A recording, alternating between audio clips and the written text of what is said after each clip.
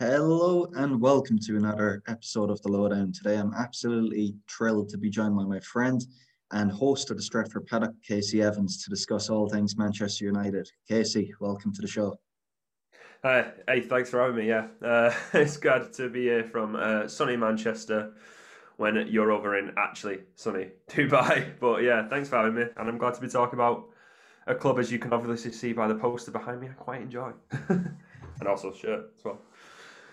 So unfortunately, Casey, I might know you a bit better than most other people, but would you mind giving people a brief introduction about yourself and I suppose the remit of the show that you guys do at the Stretford Paddock? Well, yeah, as Connor's probably alluded to with friend in I used to go to uni with Connor. We were both at UCFB. I think we ended up we were got stuck next to each other on a flight to Qatar, so that was kind of like 8 hours of forced bonding. But yeah, since then I've been at Stretford Paddock. I've been one of the sort of secondary to tertiary hosts behind, like, obviously, well known as Stephen House and Adam McCullough, Jay Marty, all that sort of thing. But yeah, we focus on Manchester United, which we kind of like looking at it in a kind of objective view. We try to avoid your sort of like reactionary sort of thing. But yeah, we've got like a good setup there. We talk about general football and like the Premier League shows. We talk about mostly Man United. We do podcasts. We do previews. We do watch-alongs. We do news every morning. So if you want to know anything about United in terms of like news and transfers, make sure to check in Stretford Paddock. It's always good to have people there. And also, it makes it worth standing outside Old Trafford at 7 o'clock every morning to talk about whatever news has been popped up in the overnight. So I suppose if you're looking at the two guys there, like Adam McCall and Andy Tate, they're like the Bruno Fernandes. Who would you compare yourself to? Um, I'd say in current United team, I can't really think of. In old United teams, I'd say in the Darren Fletcher, Dan O'Shea, understated. king of Uh, versatility. one of those, like, yeah, like understated, gets the job done, knows his role well, just is there and kind of just keep stuff moving. But yeah, not one of you. Don't catch many headlines, but I think I do a decent job. Brilliant. So as you know, Casey, growing up in the west of Ireland, most United fans I know are kind of by association of birth, by family, if not the others. You know, there would have been a certain time within the Sir Alex Ferguson period that kind of would have ignited that passion within. As a local lad, Manchester born and bred, growing up in the terraces there at Old Trafford, what was that period like just watching the greats like Cristiano Ronaldo, Wayne Rooney, Ryan Giggs, Paul Scholes? Oh, it was great, wasn't it? Like you can't really say anything other than the fact of when your team's top of the league by that much and it's kind of like top of the tree. It's probably what Bayern Munich and Juventus fans have been thinking for the last decade of just like, yeah, we're absolutely sick of us. We're mint. But yeah, in terms of like you said, where it's by association of birth and stuff, I couldn't have been anything other than a United fan. My mum would have absolutely murdered me. Not my dad, my mum. My dad used to be an Oldham fan. He wasn't when he married me mum. That's the sort of thing. My mum's a absolute diehard United fan. Used to go to all the matches. Saw him got relegated by goal by Dennis Law like years and years ago.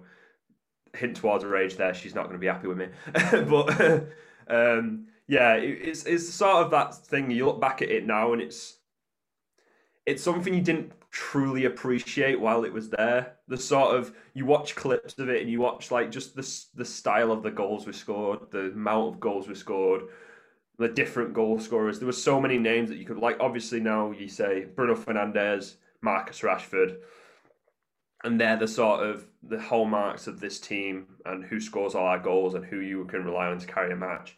In the old days of United, it was really just a complete and utter crapshoot of who it was going to be that day, who absolutely pulled you through. Was it going to be a real Ferdinand defensive masterclass? Was it going to be Nemanja winning a header in the box? Was it going to be Patrice Evra absolutely storming it down the left-hand side and getting a goal like he did against Bayern Munich, which was always a weird one for me, but like absolutely storming it down the left-hand side?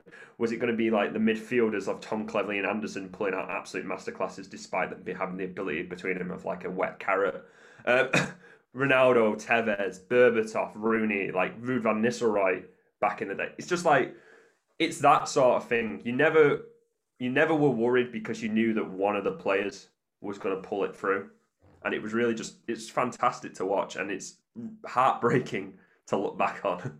You know what, though? It's a strange thing to say, you know, as a Chelsea fan myself, but just looking from the outside in, was Sir Alex Ferguson underappreciated? Because obviously the level of drop off, you know, after he left in 2013, you look 8 years later, United still without a league title. I mean, was the great man underappreciated? It's a strange thing to say, but I think there's an argument for it. I think he was definitely. It's a bit of both. Let me put it that way. It's a bit of both, I'd say. As a manager, I think he gets all the plaudits he deserves. Some people try and throw, oh, here's Bob Paisley, or here's this Dutch manager who created wingers like 50 years ago, and it's like, okay, you can have that conversation because I know it's just because you're a fan of that player, that manager. Just accept what Ferguson did with a team, and just accept it. And most people are taking Ferguson, either the best or one of the best, and that's fair enough. That like most people in the manager, but I think it was very unappreciated how much he actually controlled and managed every area of United. Like scouting, he was first to the door of every scout came through the door. Obviously, we saw some duds. Took some people's words on certain Portuguese wingers. One very good, one called Bebe, but in sort of that sort of sense. But he managed that. He managed the board very well. Like obviously, he was able to talk to the owners and deal with the owners a bit better than managers have since. And obviously, we've seen complaints since then. But I feel like his relationship with the Glazers was a lot healthier than you've seen since.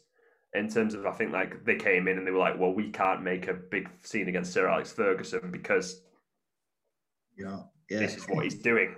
But yeah, I think he managed the team very well. Like the youth teams all knew that the style of football or what he wanted to do because he came and saw the youth teams. He came to talk to the youth players. Like how much Manchester United became Sir Alex Ferguson's in terms of throughout the club. He had such an influence and such a control, I think. Which obviously when he left, and him and David Gill at the same time was probably one of the big points, but especially Ferguson when they left, that kind of just went. And I suppose if I had to push you for one standout memory during that time frame, what would it be? Ooh, right. This is a big one. Van Persie against Aston Villa. That's the most recent one of that Ferguson one. That one was like that was that one where it was like we've had a great season, but that was like the crowning achievement of like we can score that sort of goal. 8-2 against Arsenal. That was fantastic. I watched that at home with my parents. That was just an absolute like mad game. What else was the 4-3 against City, the Community Shield when Michael Owen scored. Looking back now at how terrible Michael Owen actually was for us, that was great. That 4-3 Community Shield against Manchester City. And yeah, I think just the Champions League final in 2008, that was fantastic. I mean, it wasn't a great game, but just the way we won the penalty shootout and the fact that we can rub it in so much against Chelsea fans to this day. And I'm sorry for bringing it up, Connor, but John Terry's slip to this day still is a great piece of enjoyment for me, and especially Van der Sar's save against Nicolas Anelka as well. It's a fantastic kind of a crowning achievement of a great season. Yeah, no, thanks for bringing that up, Casey. I actually cried myself to sleep that night. Yeah, I know. It's fine. I enjoy myself. You can bring up 20. I cried on the 2012 Aguero because obviously like I wasn't watching that match. I was watching the other match they had on TV. It's like Manchester United have won it. Obviously beat Sunderland 1-0, and it came through. It was like City have scored a goal, and I was like, it's fine. We've won it. Like it doesn't matter. They need to win, and then it just literally like cuts to. You saw it like the screen just went small. And it just cut to Manchester City, and I was like, no. And I watched that clip to this day, and to this day, Ned Manua could have put a foot in. And I swear down, he could have put a foot in. Like, he just definitely didn't. He literally, like, the fact is obviously, like, I commend City. The fact is we completely dropped off and they took advantage of it and they had a great team and played very well. But in that last game, Nedum Manua literally said before the match, the dream scenario is QPR stay up and City win the league. That's literally a quote from an interview he said before. And because they actually got the match got delayed by 5-10 minutes, they knew before the game finished that they were already safe because of results had gone their way over else. So little bit of me is like, as I also because I know people who know Ned Manua because he used to go to my school. He's like a diehard City fan. Like, he was probably happier than most of the City players that they'd won the league. Yeah, well, I think it's a good point to bring up because you look at that QPR team that played Man City that day. There was obviously mixed allegiances. I know they were going up against Bolton, and trying to survive, the dreaded drop, that 18th place position. But on QPR's team, you had the likes of Ned Manuha, Sean Wright-Phillips, Joey Barton, all former City players. And of course, you had Rio's brother Anton, who made the last gasp tackle on Aguero as he knocked it in. But it's just amazing, even talking to you now about these moments over the years, although nostalgic. And it's kind of heralded in the birth of a fan culture, so to speak. Premier League, even talking about the revered Sir Alex Ferguson years, that Aguero moment. It's amazing, fast forward to 21, I know we're in the middle of a pandemic and with everything going on, but do you see that side of the game slowly dying out? It's a strange thing to say, but like, really and truly, in the last few years, I can't really think of too many memorable moments, especially when you have the likes of Man City and Liverpool being so dominant as they are. Is that a strange thing to say?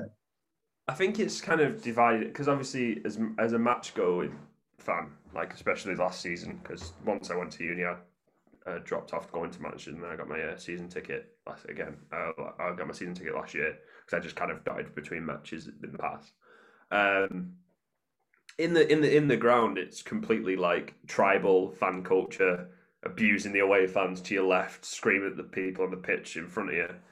So I was there for the 2-0 versus Man City where McTominay scored and scored from miles out into the open net. And you could, if you saw like the fans there, they say fan culture wasn't dead because I literally, guy stood next to me. I looked this way to celebrate with the guy next to me, like, turn around, that guy's gone. He's halfway down the stand on top of someone. And he's just literally like, and I'm like, this is dangerous, but I don't care because we've just won 2-0. But I feel like it's a sort of I try to take because I watch a bit of like American sports, and you see it a bit more in American sports where everyone kind of has an appreciation of everyone. Sort of like you have your team that you support, and there's a couple of celebrity fans who are like diehard. Like, do you see Drake on the court line for Toronto and absolutely abusing LeBron James and stuff like that? But you see, like in general in American sports, especially when you have the NFL at Wembley. Everyone's kind of got an appreciation for everyone. They just like to see a good game played. And I think during the pandemic, that's kind of been emphasized because every game's on TV now, or like I'd say 90% of games are on TV.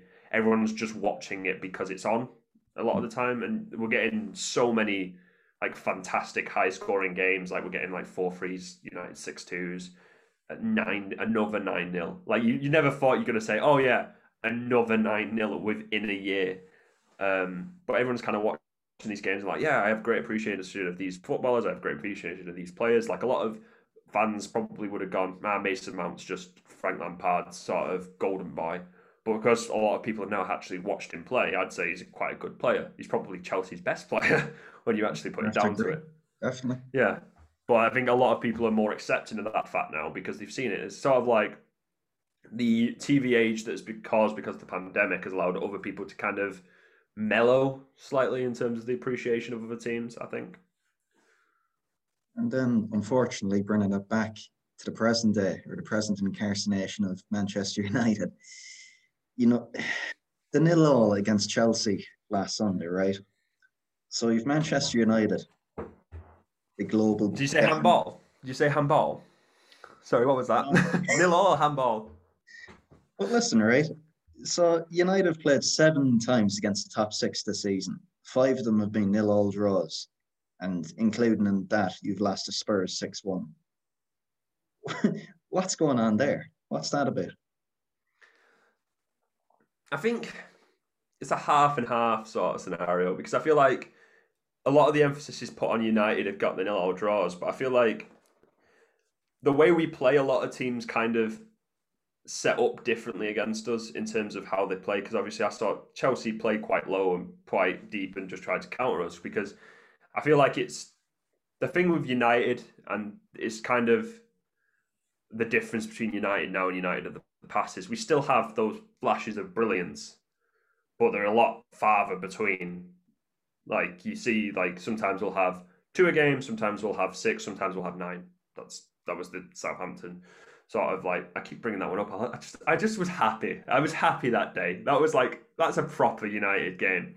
But yeah, you have those moments of brilliance that are spaced out, and I feel like most teams realize, especially the big teams, realize that if they just basically defend really well when we're playing that 5-minute fantastic football, we won't probably trouble them for the next 15 to 20 minutes easily. And it's hard to say because I don't say players play badly, and obviously like there's been other instances before, like obviously the last 8 where we've won games against Liverpool, we've won games against City, like all that sort of thing. It's just weird to watch sometimes because obviously like the 0-0 draws, I think it's kind of like a lot of the teams have realised that we can actually, like the season before, we can actually play football now. Yeah. We actually can win a game with like a Marcus Rashford or a Fernandes. So I think a lot of teams have realised you need to press Fernandes in the midfield, which is easy. Like you just make sure he can't get too close to the box and distribute it because that's where he likes to be. You just press him so he's a bit further out. And N'Golo Kante did that really well at weekend. And he kind of you just need to stop those moments of brilliance. So I feel like it's a lot of how teams set up as well as how United kind of need to get more consistent with creating great chances. I think it's very much like the chicken and the egg, really. When you look at last season, United were playing quite distinctively a 3-4-1-2, where you had the 2 wide forwards in, be it Greenwood and Rashford and Martial, and Bruno at the tip, leading the press. And last season, you got great results. You beat Chelsea 3 times. United beat City. They drew with a Liverpool side that were rampaging the whole division at the time.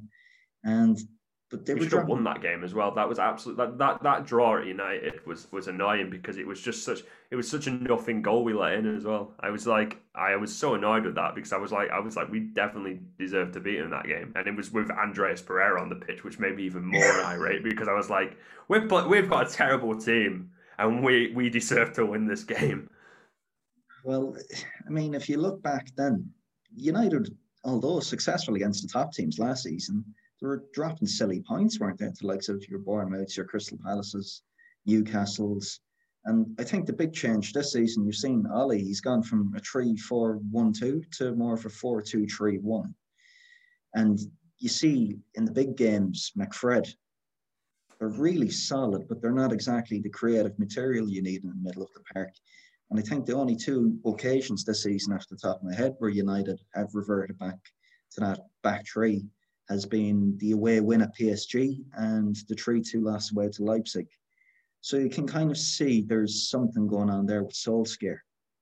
And then, of course, you have the levelling off with the VAR decisions, which you can't be too best pleased about, Casey. It's consistency. That's the thing with VAR. Like, it's just such a weird thing to say because obviously, like, there's a lot going around from United fans that Klopp's influenced the decisions, and you kind of are like, your rational mind at the start of it was like, you can't affect what a ref does. It's like, it's just how refs are that 1 or 2 decisions won't go your way when they've been going your way. But it's just been a constant like stream so far of, again, Sheffield United, Billy Sharp literally doesn't go for the ball and pushes De Gea in the back and they score off it. Doesn't get disallowed.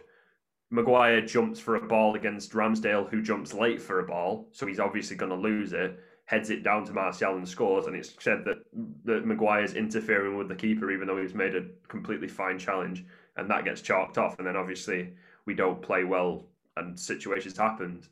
But it's like, it's frustrating because both we should be playing better than we are, that we don't need to keep relying on, like, saying, oh, at the end of it is that we got that far, we would have been 1-0 up thingy. But then at the same time, it's like, it's moments of games that define the game from that point onward. You could say that if a game's going to go one way, one goal or one moment in a game, like a yellow card, a red card, a foul, goal, penalty, whatever, changes completely the direction of that game. As soon as Chelsea if Chelsea went to go down from that penalty, which we could probably say is most likely because of Bruno Fernandes, you probably wouldn't have defended as deep. You would have probably committed a couple more people forward. Hudson-Odoi probably wouldn't have been as defensive on the right-hand side. And there's so much that would have just been slightly tweaked in that team that probably wouldn't have been completely obvious from the naked eye. There might have been a couple. You could have probably said, oh, I can see that a couple more people are pushed forward. But it could have been like, oh, we don't want you to keep tackling. We need you to get forward more. Maybe start your runs a bit early. Like those little tweaks. But that could have affected how Chelsea could have then completely whitewashed us and won 3-1. Or we could have gone and scored some more goals because you weren't as focused on defending at the back. So it's frustrating to see at points because, like I said, it's like the two-way system of we shouldn't keep relying on them. But at the same time, like, it's very demoralising and very frustrating when there's such clear ones, especially, I mean, like Hudson-Odoi. I've seen the argument, and I think the best argument for it is in football at the moment, that shouldn't be a handball. It was a jostling, and it probably shouldn't be a handball by footballing standards, but by the laws that they've set down and been making penalty decisions on this season, his hand was in an unnatural position. He made the ball change direction, and he gained an advantage from touching it because then it led to Greenwood handballing it. Which I saw some people arguing. It was like, oh, they both handballed it, so it wasn't a handball. And I was like, yeah, but one handballed it first, and therefore that's where the foul was committed. So it's like, there's not really much of an argument there. My big problem with VAR, as you said yourself, is just consistency. Like I'm a diehard Chelsea fan, but even I have to admit, I thought, with the current stipulation of the rules in the game, I thought that was a clear penalty last Sunday. Look at Manchester City last night against Wolves. Laporte offside by virtue of his bloody armpit. It's gone beyond a joke at this stage. But then it's the problem. Yeah, because obviously I was going to say the problem is that people keep blaming the technology, and that's where I think the frustration keeps. Like everyone keeps going, "Oh, the technology is awful. Like, why is it that this line on the pitch says he's offside? It's not offside there. That's not how football is played." It's like, oh, he's obviously handballed it, the VAR's thingy. But the fact is, as soon as VAR goes, we recommend the ref to go look at the screen. They think it's a foul. They instantly think there's something wrong there. Then the fact is, it's how it's interpreted and how the rules are interpreted and how it's being applied where the problem lies. Like the fact is, they could easily solve the handball rule. They could say, if it's this much distance, like we'll put down a red line, and if it touches the red line, their line, if it touches that red line, it's fine. It's onside. That could easily solve the rule. Like I was talking to my mate about it, and I think it's implemented in some leagues in the world. If the line of play is on line with the line of what they deem to be the onside line, if it's touching or crossing at all, that's onside because there's not enough, there's daylight there. Then they said daylight's fine. In terms of like, they've seen it recently with the ref. The ref has been, they got in there, it's like he's recommended he's going over to the screen. So that means that they think it's a thing. That we saw it against Chelsea. We saw it with Chris Kavanagh against, I think it might have been Tottenham. I can't remember. I don't know exactly. And he literally comes over, looks at the screen once, walks off. And it's like, well, he's never going to change his mind then, is he? Like, he obviously instantly knows what he thinks is. So he's not really looked at it. He's just literally looked at it and gone, nah, it's all right, I'm off. Don't think that's a pen. And it's like, well, isn't there some sort of thing where the interpretation should be if the person in the box thinks it's a like by the rules, because they both have the same rule book, they think it's a pen, they should trust the person in the box to be like, it's a pen. And it just, I feel like most fans would accept it if they went, here's a replay, by the interpretation of the rules that we have at the moment, that is a pen. And the guy has looked at this 3 times and told the ref on the field it's a pen. And because he's missed it, he can't really make a decision on it. Like, I feel like it's only for the ones where they know they need a second opinion that they should bring the ref to the screen. So I feel like we've overstayed and overcorrected in terms of that, in that regard.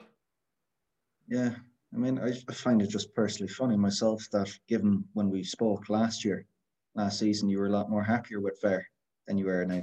What's changed? It's, I mean, obviously, like, VAR is anything in football. VAR is just an extension of what people used to think about referees. Like, when decisions were going your way, you were happy with referees. When they go against you, you're unhappy with them. I mean, like, most football fans, even if it's a completely reasonable decision, will be angry with a ref for at least the rest of the match if that changes the outcome of the game. I mean, and I've seen it in the past where, and I was happy with VAR because I was like, here's a system that no one can argue with. And somehow they've taken a system that no one can argue with. And they've created a system that everyone can argue with because it's completely back to square one in the fact of they now have all this tech, but the implementation, like the referees still have complete control, and the implementation is completely governed by the same rules that we were all arguing with beforehand. And obviously, like, I'm coming from a place now where I've seen so many decisions where I'm like, I can see that's a foul, and I'm not like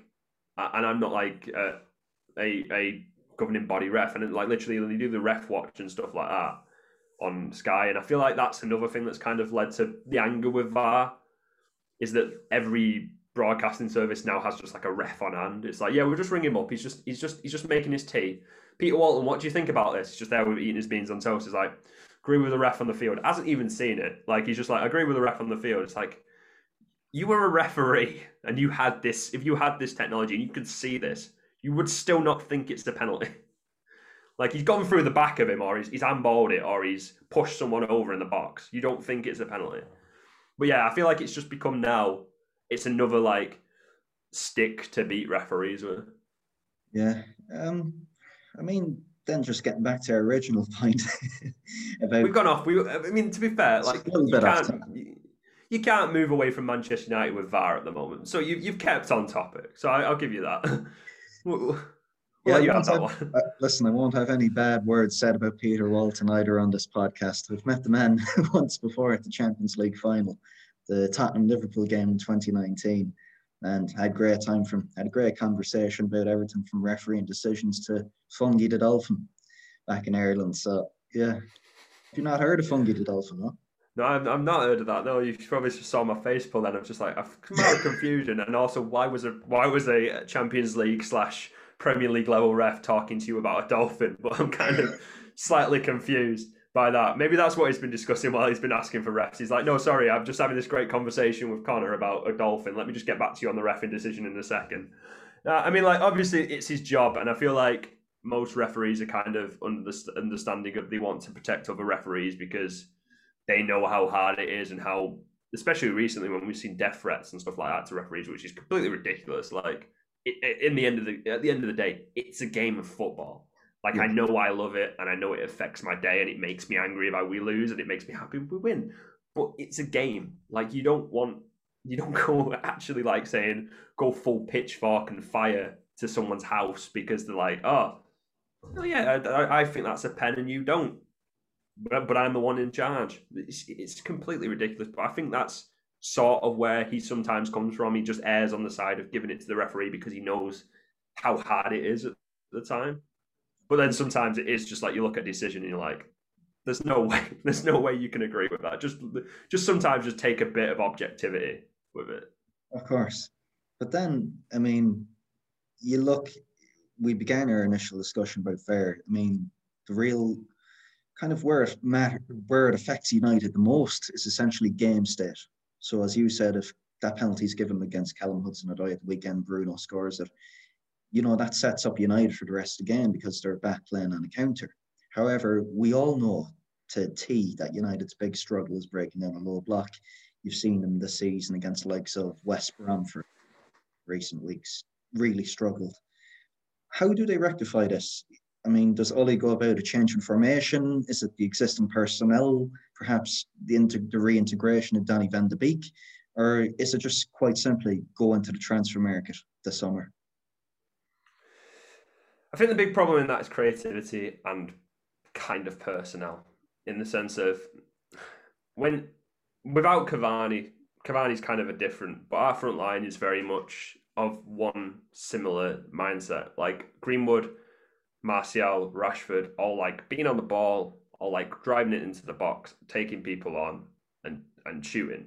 So that's fine to have on maybe two of your players in the team, or two of your players in the front line, maybe one, not all three, because all three then I add a caveat to Greenwood. I think Greenwood's really trying to round out his game, especially playing on the right. I've seen him making more decisions makings, but making more decision makings, that's an interesting statement. He's making better decisions, and you still see it's like second nature to him, especially when he's on the ball. It'll take a few seconds and then he'll decide to pass it. And I feel like United miss that sort of final ball player, especially when Bruno Fernandes is the only one on the pitch that can do that. It kind of becomes very obvious that United have maybe one or two or three in the squad. Paul Pogba's one of them, but he's injured and he does it from deep. That sort of like cutting pass into the final third, breaking on the counter. If Paul Pogba had the ball that Scott McTominay had against you, where he was on the right-hand side and the three people running onto it, I would have been scared for you. But when it was Scott McTominay, I was like, this is somehow ended up in someone trying to go into someone's feet, and lo and behold, it did. I think there is personnel in the squad. Obviously, Paul Pogba, getting him in a new contract, I'd like to see. He's still a great player, and he still plays. He's been playing pretty well when he plays this season. He controls that midfield really well in terms of creativity and long balls. Fernandes is great. I feel like we need to go in the transfer market, because I feel like this team is good enough to top four challenge. I don't feel like it has the creativity that needs to go for the title. Right wing really needs to be addressed. We haven't had a right winger at United since Cristiano Ronaldo decided he was a striker in 2007, and maybe a little bit for Antonio Valencia when he came back in, but then he got injured and went right back. All of our right wingers have been players who are more suited and like to play through the middle more. You've seen Jesse Lingard, Juan Mata, now Mason Greenwood, Daniel James. Well, Daniel James is a bit separate, but those first three, they're all central players. And when you saw them against United, they all naturally just tucked in centrally. Daniel James is just more adept playing on the left. He's played quite well actually recently on the right. I actually have been enjoying his performances there.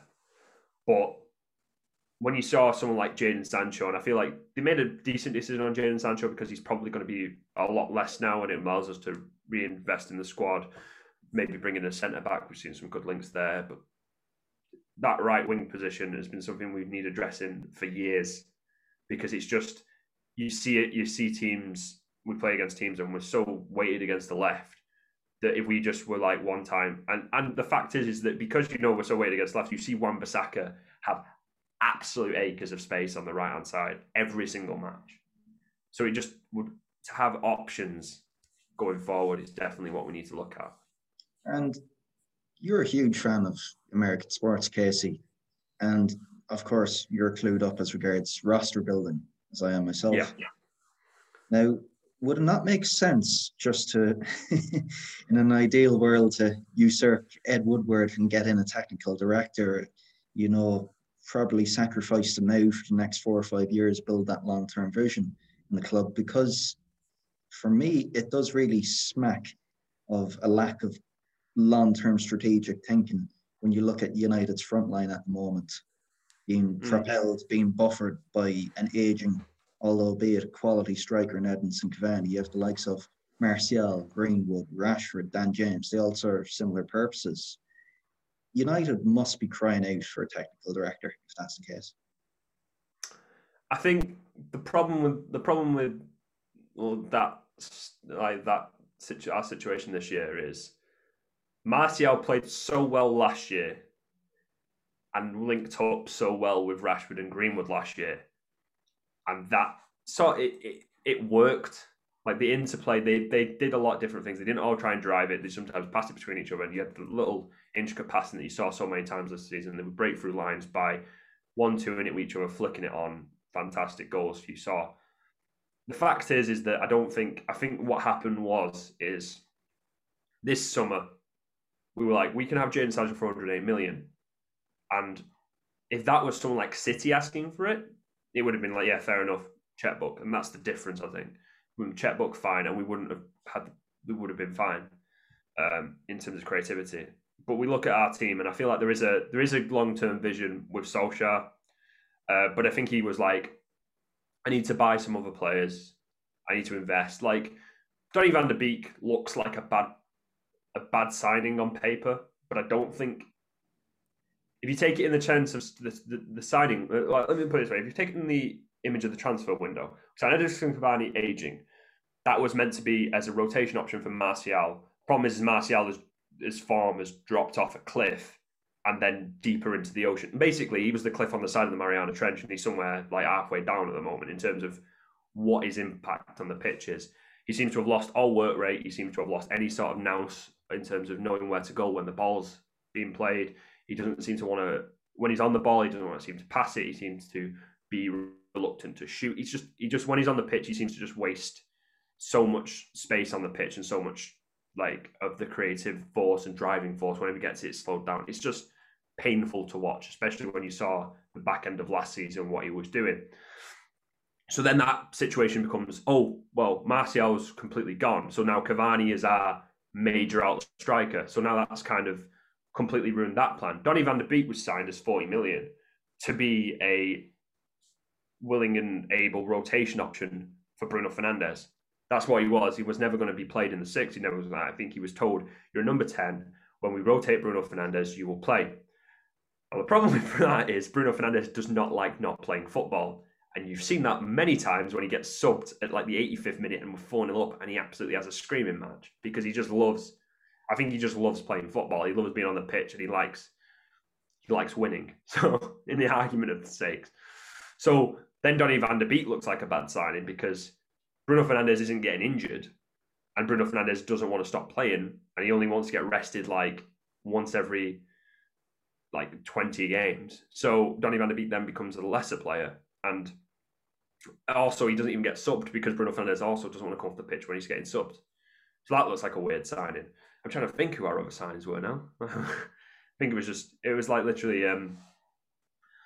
that sort of situation. So it's weird to look at. Like, obviously, going back to the question, I'm going to say something that would get me absolutely crucified by some United fans now. But Ed Woodward has a place at Manchester United. I think that's the long and short of it. It isn't in charge of the money that is involved in transfers. What Ed Woodward does really well is he's a very good money man and he's very good at getting sponsorships and he's very good at keeping. What I think he's done very well is when we've been terrible for the last few years, he's kept the flow of sponsors and he's kept sponsors happy and allowed us to stay in a competitive position. We've just never really took the step back to becoming competitive until very recently. So I think that he still has a place at the club, but he should never be in the public eye. He is the vice president in terms of commercial sponsorship or something like that, should be put to one side. And then someone who knows about football and knows a bit more and can work with Solskjaer, like Solskjaer respects, Solskjaer trusts, can come in and they can work together and start building a team, because I feel like that's the breakdown. I feel Solskjaer knows what he wants. Ed Woodward knows how to get the money, but there's like a connection point where those two don't see eye to eye on getting the players. Whereas like City, it's like I said, the problem with City is it's like City identify. Pep Guardiola says, I like this player. He fits my style of football very well. I want to get him. They don't go, well, you've already bought 3 left backs for 50 million. Why do you want him? They go, okay, we trust you. Go and get him. And then he gets a title winning team. Like, obviously, like he bought Nathan Ake this season. He's hardly going to, I mean, there's injuries, but even looking at that team now, he looks like he hardly was going to play him. John Stones, they spent 50 million on about 4 years ago, and he's suddenly now come back into the team. Gundogan has been a bit part player for years now. he's just kind of covering for Fernandinho, and now he's one of them. I think is he their top goal scorer? He's probably their top goal scorer now. I think about it. Logan, yeah, 11 Prem goals this season. Exactly. So like the fact is that he doesn't have to explain his vision to anyone, Pep Guardiola, and I feel like Solskjaer has a vision, but has to go around the houses trying to explain it to Ed Woodward of why he needs a player. Because Guardiola's like, yeah, Gundogan's a good player. He can fit my style of football, and maybe sometime in the future he can also play some other roles. And it turns out he's very good at playing those other roles. But yeah, I feel like that's the difference. That Ed Woodward has a place at United, it's not as a technical director. So I agree. Yeah, I feel like someone needs to be signed as a technical director. But unlike other United fans, I don't want to see Ed Woodward thrown off the top of the Stretford. Well, I don't think it's a sign of any healthy organisation that the same man that's negotiating deals with the latest Chinese noodle manufacturer should be renegotiating the latest terms on a Paul Pogba contract with Mina Raiola. Sorry, do you want Jadon Sancho? Well, let's get him on a tractor because we've just signed as the official tractor sponsors of the official tractor sponsor of Man United is. What's it? Somerset Malters or something. Yeah. I don't even know. Was it Nissin Noodles and stuff? It's mad. Like the sponsor, like it's impressive. Like if you look at it from a business standpoint, the fact that you can convince someone you're the official noodle sponsor of Man United. Like most clubs will be like, you're the official food sponsor of like Everton, or you're the official technology sponsor of Everton, and he's like, no, not technology. You're the official app sponsor, but only apps that are in the games market of the Apple Store, and only that have been added since the 24th of February. That's what you are. And they're like, yeah, we'll take it. So he's obviously very good from a business standpoint, but from a footballing standpoint, it just doesn't seem to click. Exactly, because, I mean, you mentioned there that United are in desperate need, right, of a right winger. They need a striker. They possibly need a centre-half type company, Harry Maguire at the back. And then you see recent murmurings of Jack Grealish. Now, any football man says he knows Grealish plays on that left wing. Where would a Jack Grealish fit in at United, and how likely is that transfer to happen? I don't think it is, because I feel like Aston Villa now are at a point where they can ask for way too much money for someone of Jack Grealish. I'd love to see Jack Grealish at United. I think he's a fantastic player, and I think he offers a lot. And I feel like even if he favours the left, but it would be a very similar situation to the ones I've just listed of like Lingard, Mata, that he was playing the right, come inside. But I feel like he's a bit more creatively orientated, so he might work a bit better. We've talked about transfers and stuff like that, but I feel like centre back is important. I feel like right wing is very important because it's just creativity is just void on the right hand side sometimes. I mean, Wan-Bissaka's improved his crossing, which is I feel like a very understated part of his game this season. But I feel like everyone has. Alex Telles has got to be the most expensive crossing coach ever in world football, but he's doing a job. I'm not going to lie. Luke Shaw has never looked so good going forward, but before his injury, but that was it's in a different sort of way in the argument. But yeah, you see rumours like Jack Grealish, and that's where I think the divide comes in. Like it's that sounds like a very business sponsorship orientated deal. It sounds like, oh, we want Jack Grealish because he's a big name in the Premier League and a lot of people like him, and we can probably market him as a very creative player. But like, whenever you see a player linked with United, they're never the dirty signings, if you get what I mean. Like the ones like, we really need a DM. Like you talked about Scott McTominay and Fred.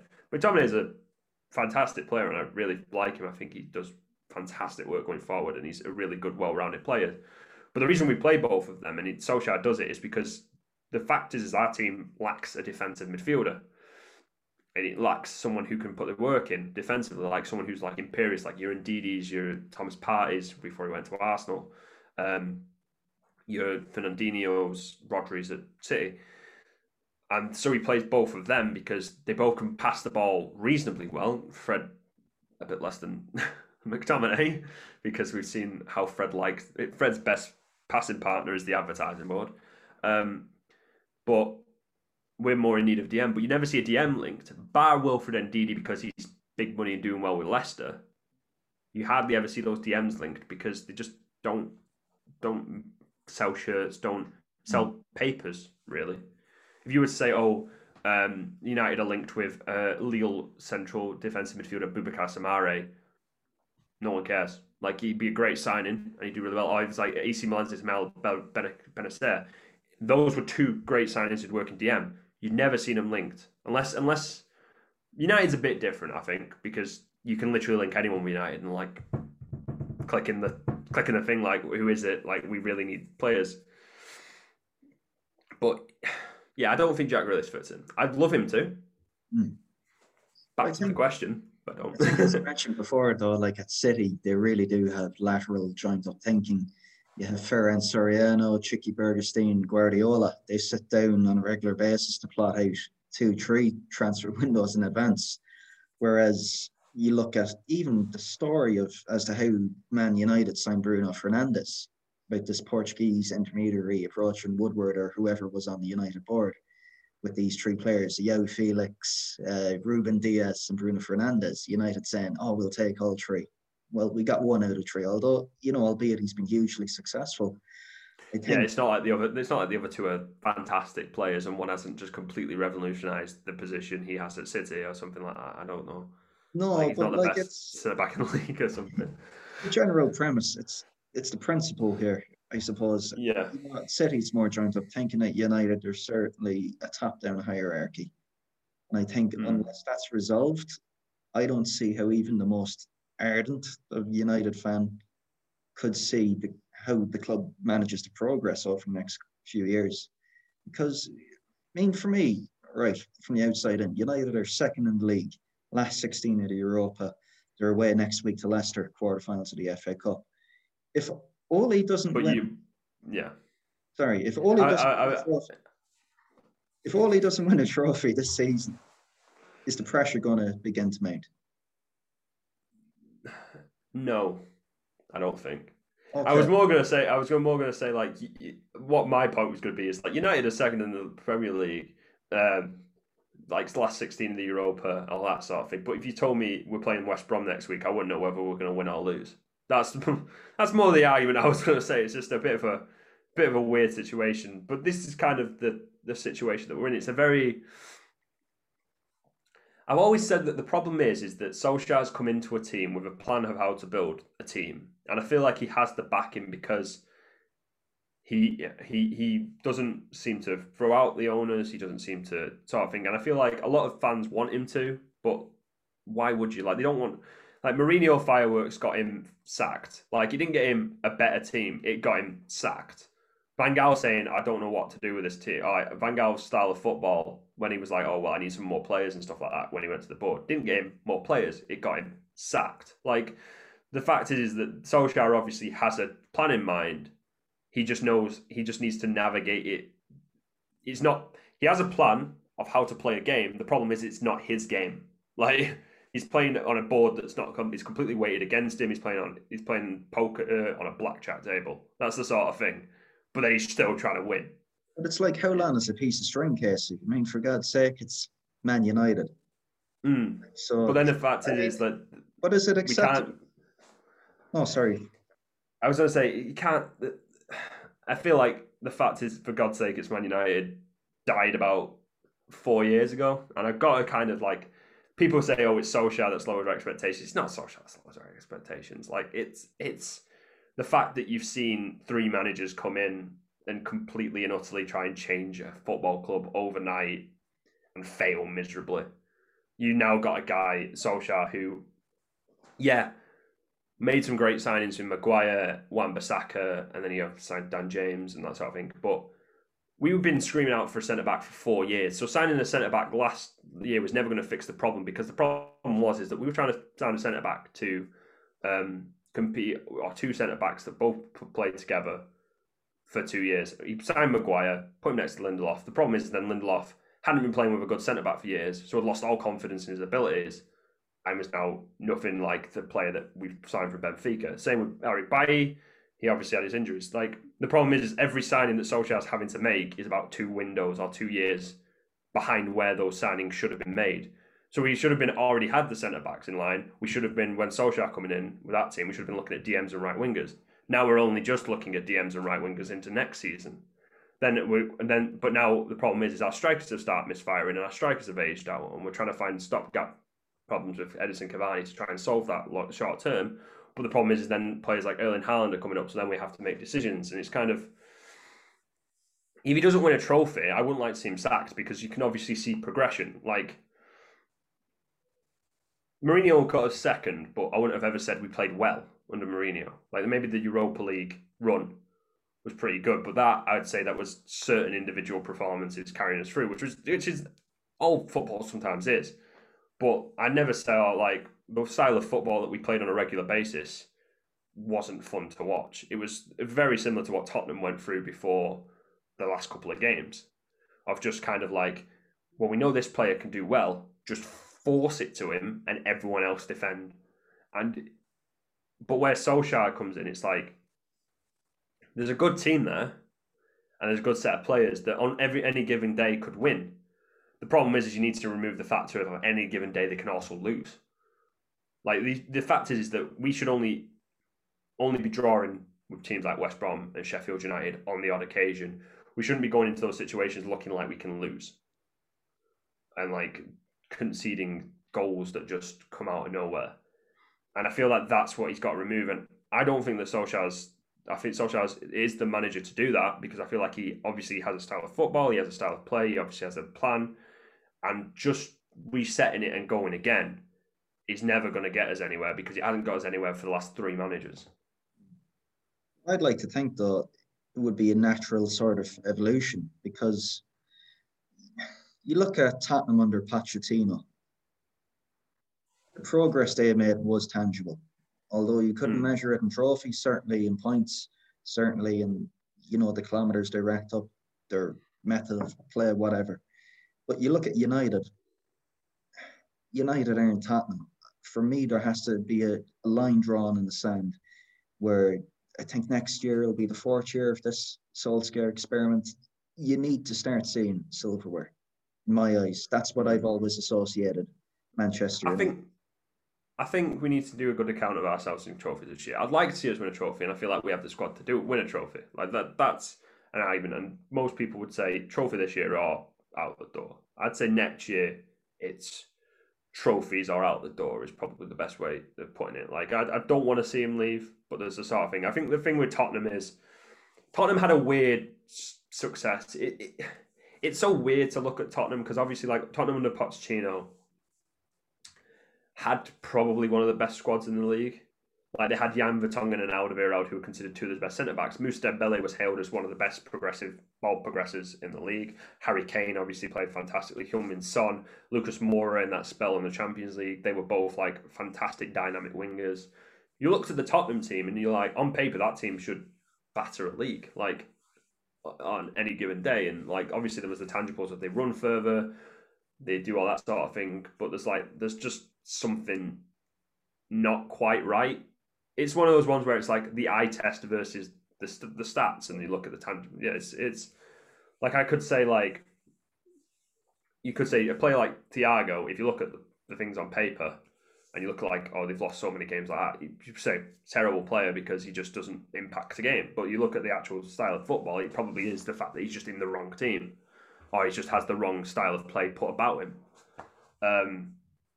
I mean, obviously, I'd like to see us win trophies. This is the thing, and I feel like there are certain players that we need, and I think there's certain situations, but I feel like our board kind of understands this now. I feel like someone came in, Solskjaer probably came in and was like, look, you're way behind where you should be. I can try and get you back to where you are. Give me so many years. If not, you'll have a decent groundwork for anyone else who comes in, at the very least. But I'm going to try and get United back to somewhere where they're challenging for titles, they're challenging for trophies, and all that sort of stuff. And I think we are a few signings away. I've obviously talked about right wing. I'd like to see a player that's passed the eye test fantastically for me, and I'd like to see United, but we're never going to get him. His Rafinha from Leeds. It's a fantastic player. But that's the weird thing. Like, Leeds, style of play and like how a team plays is so it's such a strange metric because just going on to Leeds, it's like everyone's always like, oh, I love how Leeds play football. It's so exciting to watch and everything. But you see some, like, you get that with United. It's like a team that can win a load of games by like a high score, but then gets absolutely like battered by other teams is completely lauded. Like, and it's like, it's just such a weird up and down scenario. Like Marcel Bielsa came third in the manager competition from the championship, and I'm like, yeah, obviously I'm not going to deny he's a fantastic manager, but there's just such weird football in its sense is just such a weird animal to just look at and try and quantify because so many different things make a team good, and so sometimes a team can be terrible or can be like not really performing. Like I say, Sheffield United last season, they had 30 goals scored, I think about 29 goals conceded in 38 games, and they came 8th. Like, on paper, that's shocking. Like, but it came 8th. Like, because it was just, yeah, go on. I think it's just human nature, though, isn't it? To simplify things, Casey, like to categorize things. I mean, your point of Leeds United, I seen Sky Sports had a graphic up the other week of the entertainers. And on it contained teams just by virtue of the amount of goals per game they're considered to be entertaining. So you had, of course, Manchester City, you had Leeds United, but lo and behold, you had Sam Allardyce's West Bromwich Albion. And, you know, that's where the disparity arises for me between the eye test and the numbers. I mean, just by virtue of goals conceded, they're considered an entertaining team to watch. I mean, getting back to your Leeds United point, I certainly think you look at a fan base there, a huge club, Leeds, starved of Premier League football for 14, 15 plus years. I think they got to the stage where they were willing to take anything or anyone that would just improve the match day experience for them. You see it at a grander scale, of course, at Tottenham under Pochettino. The man revolutionised the club. But I just think until we get fans back in stadiums, I don't think, for me, there's a logical conversation we can have about style of play. Yeah. Because you look at how Newcastle set up under Bruce Mourinho, how he sets up his Tottenham teams at home. For me, if you have a full St. James's Park or full White Hart Lane, there's no way in hell those two sets of fans allow that to happen. Yeah, I mean, like, you can make the same argument for a full Old Trafford because United's home form at the start of the season and throughout the season was shocking at the start, has been wavering throughout. But like most of United's big wins have come against the teams like the 4-0 against Chelsea, the 2-0 against City, all came at home. Like, cause there's a sort of thing of the fans behind you always has been that, oh, it really helps because they really want you to score. Like, they don't want to see a 0-0. And I feel like sometimes as a football player, you understand that. Like, no fan, like, wants to see a 0-0. Like, maybe against City or, like, Barcelona when you're already, like, 2-0 up in another leg, you want to see a 0-0. But that's no fan going to a ground who has paid money to see a match wants to see no goals. And I feel like that can play on a player's mind, especially. Well, I want to see a bad performance. It's probably better. While we're on the subject of fans, I suppose we've discussed so far in this podcast, I mean, how it feels to be a United fan in the past, how it currently feels to be a United fan, but what about the future? Because you've seen, of course, led by the Glazers at Woodward, United and Liverpool, they've seemed to be at the forefront of these projects, the European Super League, Project Big Picture. I mean, although such proposals, they would cement the financial and commercial futures of the big English clubs, big European clubs from a financial standpoint. But what's the consensus among the United fans? You think it's inevitable? Is it? I'd imagine it's pretty negative, but there has to be some bit of acceptance there the way things are looking. I think it's a face-saving exercise. It really is when you think about it, because it really does all your legwork for you in terms of keeping your prestige and being marketable to players and all that sort of stuff that Ed Woodward's currently mixed mash of doing without having to actually put any of the work in. Because you say, well, we're in a European Super League where it's the historic top 8 or the big 8 biggest clubs by revenue in the Premier League. You're instantly then just knocking it back to a time before Premier League revenue instantly. So you can't have players like teams like Aston Villa last season or in the past we've seen Crystal Palace couldn't ever say, oh, we want 70 million for Zaha, we want 70 million for Jack Grealish, because they just wouldn't have the comparative revenue. They couldn't offer the same sort of thing. And you'd obviously see a disparity then start to come back, which is, again, this is what we've seen over the last few years. Premier League has kind of brought, in terms of financials, clubs a lot closer together. Like, as I said, you can see a team that comes up from the Championship to the Premier League, knows to get a certain amount of revenue, can invest in the squad, can invest 100 million in the squad, and have a go at the Premier League. They might do really well, and they might stay in the Premier League, and they might be able to build on it, as we saw with Leicester, or they might fail miserably and have to restart in the Championship, but then parachute payments save them that way. But the fact is that if you start putting into European Super League, you're instantly saying, well, we have something that you don't. We can pay your players more people will see your player, it'll be more marketable to brands, and you just can't offer the player the same that we can. So it then instantly recreates that gap, which I feel like is what the Glazers and Edward would want, because they bought into Manchester United in a climate of complete superiority between the big clubs and the little clubs. And for want of better term, in terms of American capitalism, it's become a bit more laissez-faire throughout the whole league, with everyone kind of being able to compete. And I don't think they particularly like that.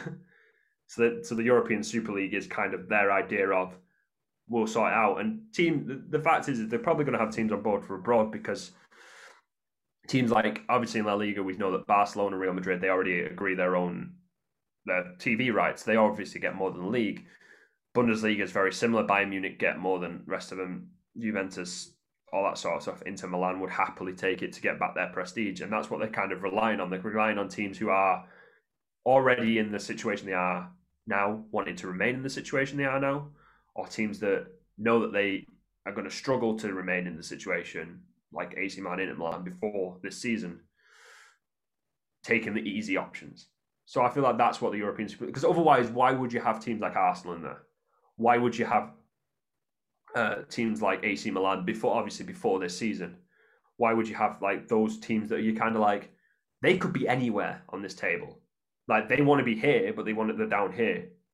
It just doesn't make sense. Otherwise, then it's just selecting certain teams that traditionally are like-minded in the sort of ideas. And I don't like it. I personally, like, as much as I'm a United fan, it's like, if you kill football, what's the point of watching United? That's my way of looking at it. I mean, it's fair to say, I don't like it either. I know countless football fans I speak with, they don't like it. But is it inevitable? Is it just the next frontier of football? I mean, there was a time back in the 60s or 70s when Jimmy Hill turned, 2 points for a win into 3 points.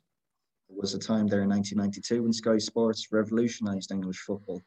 I'm pretty certain if you ask people back then, they could never foresee those two things ever happening.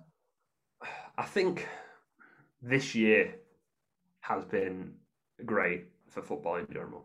And I feel like if you'd asked me a year ago or a year and a half ago if it was inevitable, I probably would have said, yeah, it's in the next 5 years, just how football is and how global it is. Like, if you wanted to, people want to see, for some reason, want to see Man United playing Real Madrid in Shanghai, because it will easily get a full stadium of 70,000 people.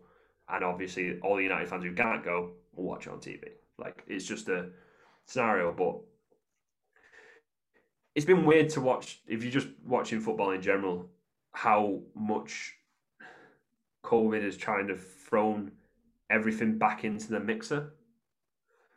So you've got, obviously in the Bundesliga, Bayern Munich are still ahead, but not by as much as they used to be. PSG aren't top of their table. Juventus are fifth.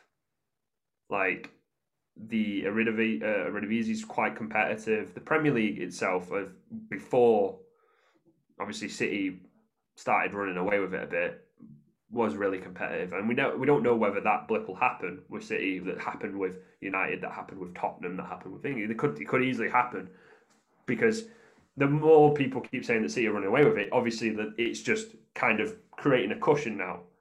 But if they have that blip that everyone else has had, it's back to being a competitive league again, and then that creates then they're saying the 4 to 5 major leagues that were going to be involved in this European Super League are now back to being competitive, and more people are watching them than ever, because they can't go to matches, and it's all a TV right thing, really.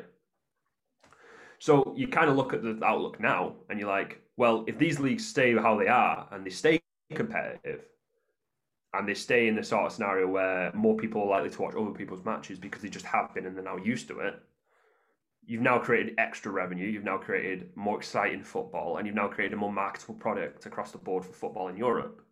So it's kind of like, at the moment, I'm like, if football stays the way it is now, I don't see it happening, because I see that football, as it stands, has become more exciting than ever.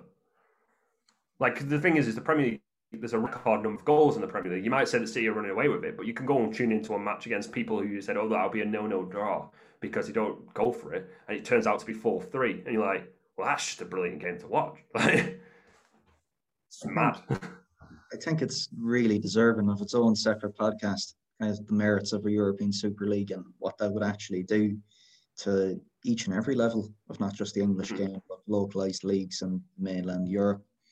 But I mean, moving back to the current, ahead of the Manchester Derby on Sunday, you might know, but I've sent your tin hat in the post all the way over from Dubai, so hopefully it'll get there in time. But how do you see that going? It'll be hard. It will definitely be like a hard match. It's a strange, like I said before, like you can obviously say, oh, we're going into West Brom, and I expect us to lose it as much as I expect us to win at this moment. But when you get to top 6 matches, it's like, it's just a certain difference you see in the squad. Like, I'm not going to like ever say I don't think we're going to win, because I've never liked to be confident about derbies, because they always can go horrifically wrong for me. Because there's that old saying, and it kind of does ring true, that derby's form goes out the window. Like, it's true to about 80%. Like, if United were 10th or 11th and we were playing City, you were 12 points clear at the top, I'd be like, yeah, we're going to get battered.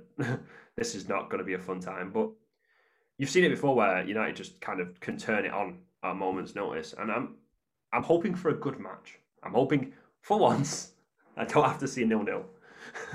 That's my benchmark of what I want to see, and I just want to see us play well. That's all. I want to make us to see City look vulnerable. That's, even if it's moments of the game, because I'd like to see us make them look vulnerable and win, because the fact is then that inspires confidence in everyone else. Because the fact is, if we beat City, that unbeaten run or winning run is out the window. Like, no one cares about it anymore. No one goes into a match and say, well, they're on a 21 unbeaten run. They say, well, they just lost last game, so it shows that they can lose. And it's moments. Like, that's the thing. Like, moments can be in games. They can be the small things in games. They can just be moments in the season. You've seen it. I think I can say with Chelsea. I think, was it like 2009? You were like top of the league at Christmas and you lost like one game, and it was like everyone was like, "How have they lost that?" Like, they're completely dominating everyone, and then from that point forward, you just fell apart. Like, everyone just came to, like, that's what I mean. Everyone just came to Chelsea, and you were like, "Where's this team that were completely controlling the ball? Where was this team that like had a complete like confidence in front of the net?" And you were just, every single team was just coming and just being like, "Nope, you're not having that. We're taking that off you, and we're going and scoring." Like, it was just mad to watch the level that you were at and the level that you came down from, and it was just stemming from like one result that just changed everyone's mindset about you. I think And that's it, though. As you said, Casey, I mean, football is the reason why we love it is because it's just a game of moments, be it Aguero at the Etihad in 2012 or a few you thought you'd years stick ago. that one in because I remind you of No, Chelsea. Like that. for balance, Pogba's two headers against City in 2018 to win that game 3-2. The game last season, the 2-1 at the Etihad. Rashford's double, or Martial and Rashford, I believe.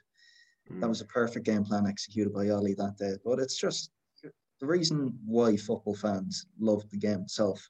It's moments. It's that kind of bedlam, that ecstasy, as you spoke about earlier on when McTominay scored from 45 yards out against City last season. It's trying to bring that back. And Yeah. I mean, you see the TV companies at the moment, they're doing their best to kind of artificially manufacture that. But nothing beats being there. And I think the Euros may be a little bit too soon this summer, personally speaking. But if we can get to the first game week of the Premier League next season with fans back in the stadium, I think, yeah, it'll be worth it. First game of the Premier League of fans next season. United versus Chelsea. No. Momentum. Yeah, it is getting back to it because obviously, like you've seen the TV's attempts to build it up before. I think the biggest example of that was 2 or 3 years ago. I think it was Red Monday, and for a week, Sky Sports News was just United are playing Liverpool. It's going to be the greatest match. These two absolute titans of football. They're playing fantastic football. They're getting the results. They're coming head to head. And it's on Monday. Next day, repetition. Next day, repetition. And everyone was trying to overhype it. And it was fun. I like the coverage was the most, like they made like movie trailers of this match, and you're like, it's just like it's the first fixture between these two clubs in the season. It doesn't even like affect the title race really, because it can just change. Comes the day, build up throughout the day to this match, 0-0. And it was one of the most boring matches of football I've ever seen in my life. Like, it was honestly just terrible to watch. Like, it was no one really wanted to win. No one was trying to pass. It was just like, but it was just built up. And the fact is, you can't manufacture it.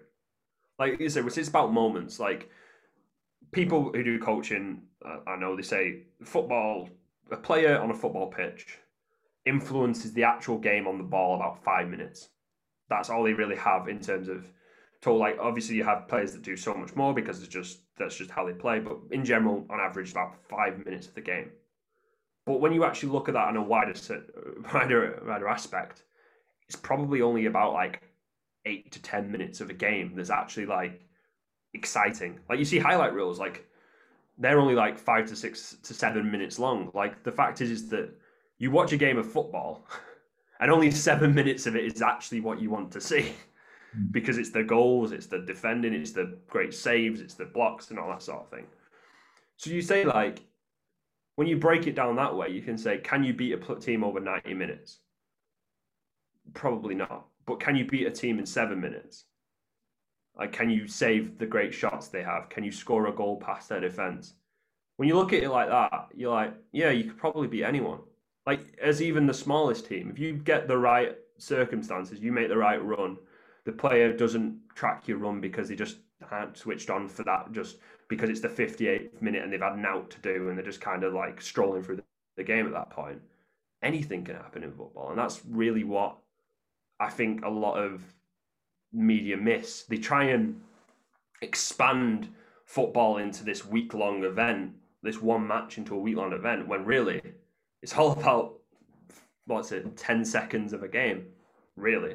And that's something you can never capture through media, and you can only really see on a match. Because when you're there freezing cold and you're just waiting for something to happen, as soon as it does happen, you're fully locked in on it. It's blind love, really, at times.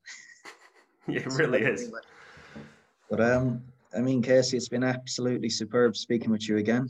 We're definitely going to have to get you on for another episode in the near future.